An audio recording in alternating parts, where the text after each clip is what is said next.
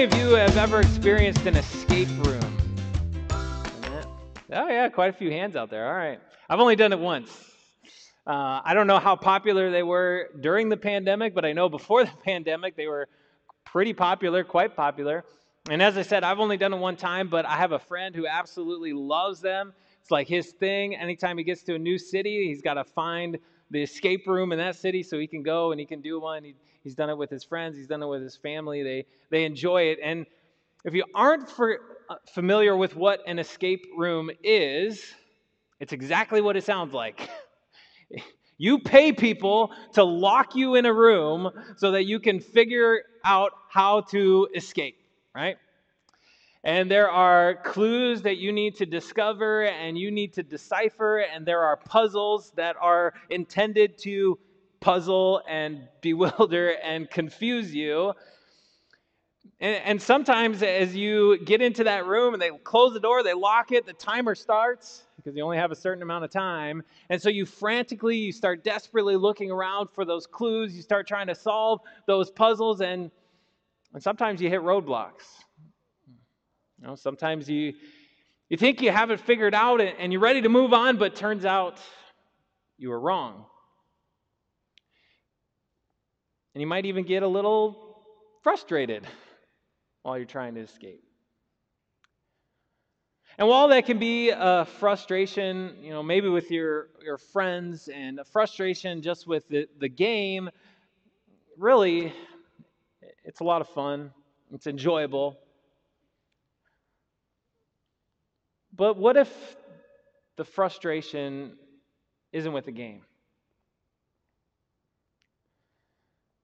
What if you aren't just trying to escape a room,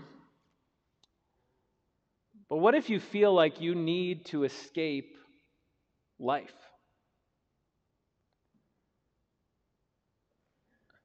What if you've ran into those roadblocks and those frustrations and the confusing, puzzling, bewildering things that have come up against you in your life, and you're so exhausted, so overwhelmed, you just want to escape?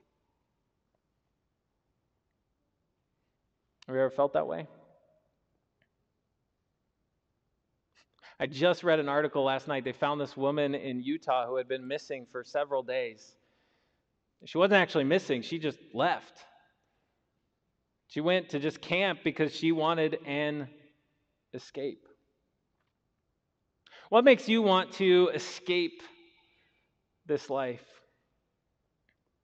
Maybe it is because it is challenge after challenge after challenge that seems to come against you. And as soon as you've figured one out, as soon as you've been able to navigate one and you've put those puzzle pieces together and you can move on and you're ready to just rest, something else blows up. Or maybe it's that health issue that you're dealing with. And when you started and you found out about it and it was diagnosed and there was a plan, there was treatment that you could go through, and it wasn't that complicated, but then it got complicated. And then, one medication was prescribed, but then another needed to be prescribed, and then they needed to change the medication, and then you needed another medication to combat the side effects from the other medication you were taking, and pretty soon, you don't even know what pills you're supposed to take on what day. You don't know what appointment with which doctor is coming next, and even though you said that you would fight because you wanted that time with your family, that was when it seemed simple. And now maybe you just want to escape. Mothers, today is your day. Oh, we're celebrating you, and we're celebrating all that you do, the gifts and the blessings that God works through you. And I bet there are days that you love it. You love being a mom. You're excited for those days. You're happy on those days. But there's other days too, right? There's those relentless days, those exhausting days, but you can't quit because there are too many people, whether they're little people or big people, there are too many people relying on you, and so you can't quit, you can't give up. And there's those days that you are just frustrated and exhausted from all of the nurturing, all the guiding, all the caring, all the disciplining, all the things that you're doing. And maybe sometimes you just want to escape. Or for those of you for whom today is a difficult day, maybe because you've lost your mom, and you would like to escape that seemingly endless cycle of grief that you just keep going through. Or maybe today's hard for you because you want or you wanted to be blessed with motherhood, and it hasn't or it didn't happen. And maybe you just want to escape all the questions that you ask yourself about why and what mistake you made and what you did wrong. Maybe you just want to escape that gaping hole that's in your heart. Whatever it is that makes you want to escape this life, God knows. God knows and He cares. God knows that this world that we live in, it is a fallen, it is a broken world. It isn't what He intended it to be. And He knows that there are difficult challenges that come, and they come often. As you look at the language in 2 Corinthians chapter 4, moving into chapter 5, you see all kinds of language that talks about the challenges and the difficulties that come into our lives. You heard things like this: outwardly we are wasting away. Troubles, the earthly tent that we live in is destroyed. We groan and we are burdened. Now this is real, this is true. This life wears on you. Sometimes this life, it is a grind. But did you notice that throughout this section, even as the Apostle Paul is talking about the difficulties, the afflictions, the troubles, he still has this joyful optimism in opposition to all those troubles. He gives us this joyful optimism as he continues to show God's promises. And he shows how God's promises give to you that same joyful optimism and a joyful balance in your life, a joyful purpose. Which means that you don't just have to seek to escape this life, but you can find that joyful purpose in and through each and every challenge that you face.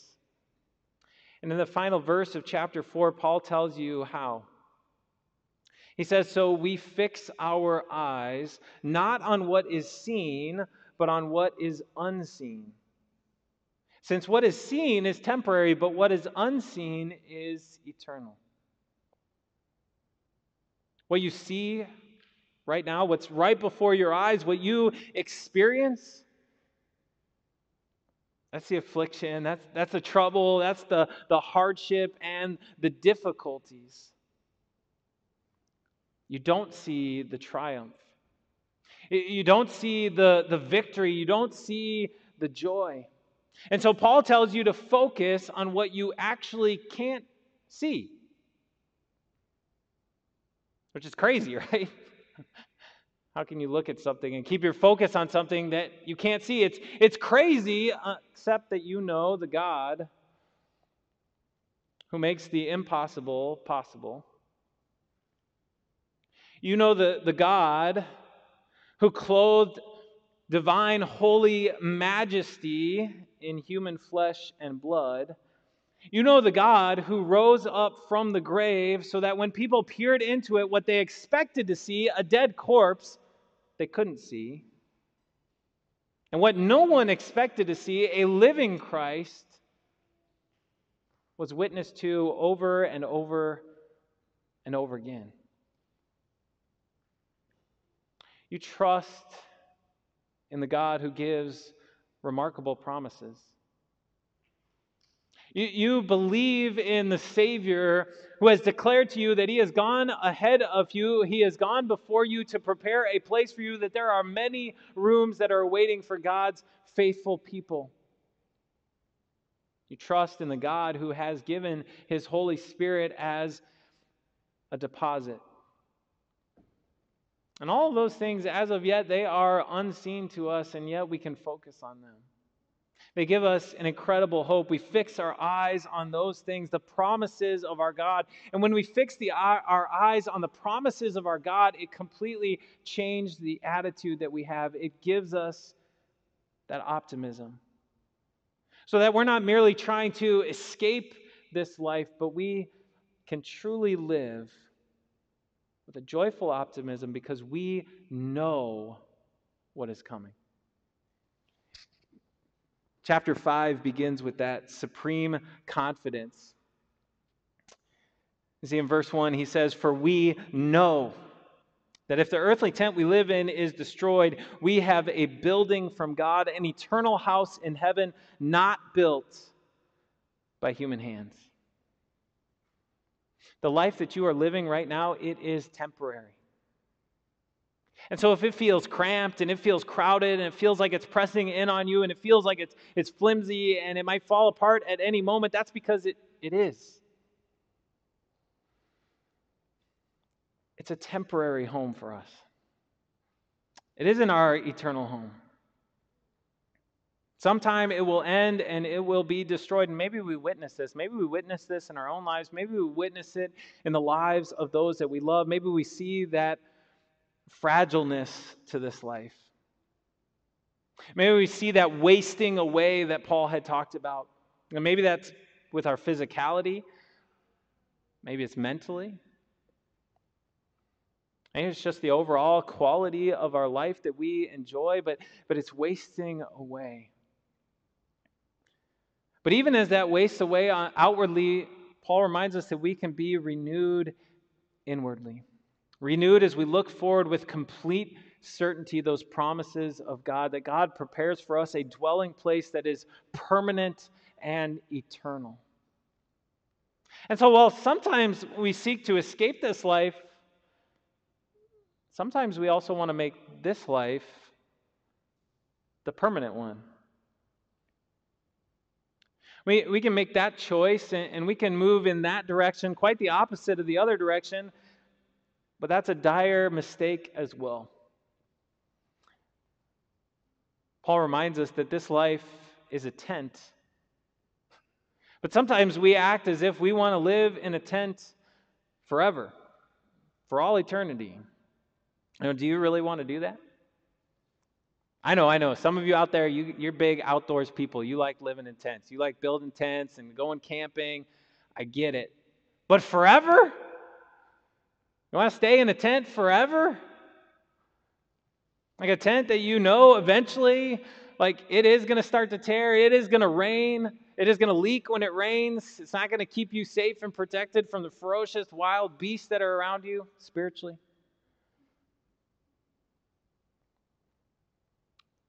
And yet sometimes we do that with this life, right? Can you imagine if someone came up to you, a friend came up to you, and they told you that they were going to remodel their tent? They're going to spend thousands and thousands of dollars to remodel their tent. We immediately would recognize the foolishness of that, but why don't we recognize the foolishness of investing so much time, so much effort, so much money in things that are only going to impact this life and won't matter for eternity? Why are we willing to spend so much, invest so much in what's just temporary? And that's what I love about this section of God's Word, because it gives us this great encouragement and it gives us a joyful balance where it reminds us that yes, we can live in this life, but yes, we also focus on what is unseen. And we look forward to the next, and we can make those great investments that really matter. Look at verse 4 with me. There in verse 4, the Apostle Paul says, "For while we are in this tent, this present temporary life, we groan and are burdened, because we do not wish to be unclothed, but to be clothed instead with our heavenly dwelling, so that what is mortal may be swallowed up by life."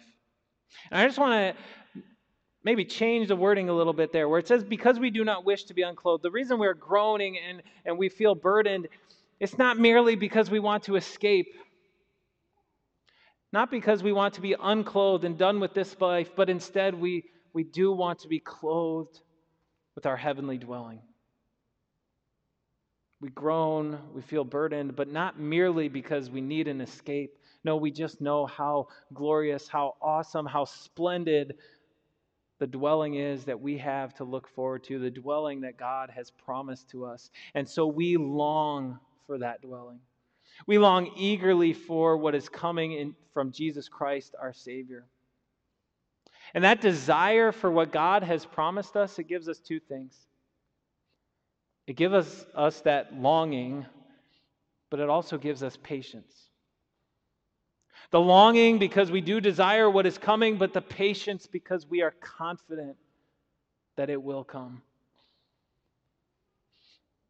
And so we can trust in the promises of God, and we can take the time that He has given us now to invest in the things that matter, to invest in His word and His mission.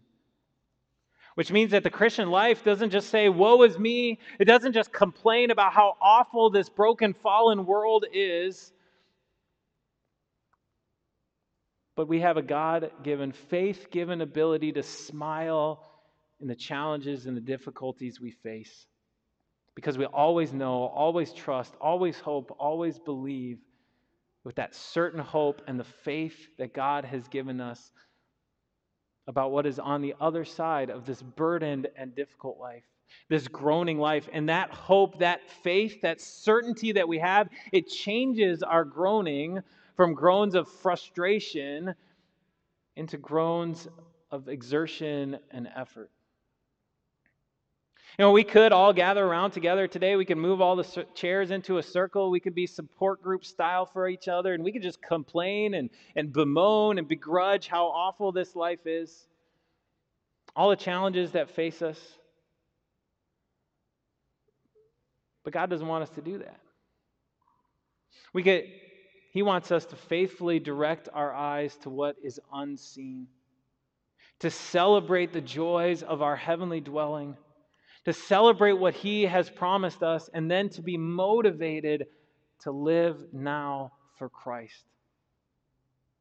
As we consider how awesome and splendid that dwelling will be in this next life, it gives us the motivation to live for Him who has acquired for us such a joy, to exert our effort, to groan in our effort to serve Him, to live to please Him.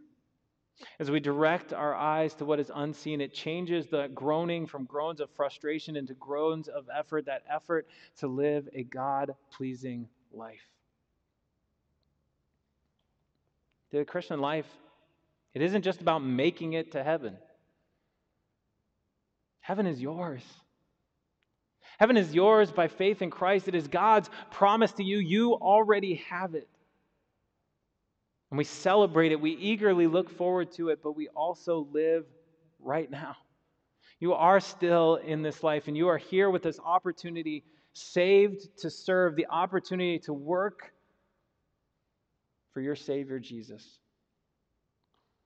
And that provides that joyful balance that we have in our lives. As we live to please our Savior, it means that we will take care of our bodies. We will plan for the future. We will make sure that we provide for our families. And we will take all the gifts and all the blessings that God has given us, and we want to use them to the absolute best of our abilities in service and love to Him. Paul phrased such an attitude this way. He said, "For we live by faith, not by sight." And when he says we live, he doesn't just mean that we inhale and we exhale. It means the manner and the method in the way that we live. The reason that you get up in the morning, the reason you love your kids, the reason that you're going to work hard and diligently in your place of employment, the reason that you're going to celebrate the accomplishments of your preschooler or your first grader, the reason that you're going to push your high school senior to do their best and to use their gifts and their skills and abilities, the reason that you're going to serve faithfully in our ministry, the reason you might help out at our soccer camp, the reason that some days you're going to allow a toddler to throw food in your face. And the reason for everything that you do is your faith. Your faith and trust in what God has done. That He is already preparing an eternal dwelling for you, that it is yours. That He has redeemed you from all your sin, and He will judge you by His grace alone. That faith is the reason for all you do, not your sight. Sight would look at the results, the returns that would come right now, but faith looks at the results that will come in the resurrection from the dead. When you're in an escape room, you don't always know what's on the other side of the door. It could just be another room filled with more puzzles to figure out, more clues to decipher. But that isn't true with your life of faith. You know what's on the other side of this doorway. You know that it is that amazing, awesome, joyful experience that God Himself has created for you. The joyful, glorious room of the dwelling that you will have for all eternity. And while it's unseen now, you know that it is there by faith. We don't just try to escape this life. We certainly look forward to that heavenly dwelling. We make every effort to use every second of the time that we've been given now to live our life in service to our Savior.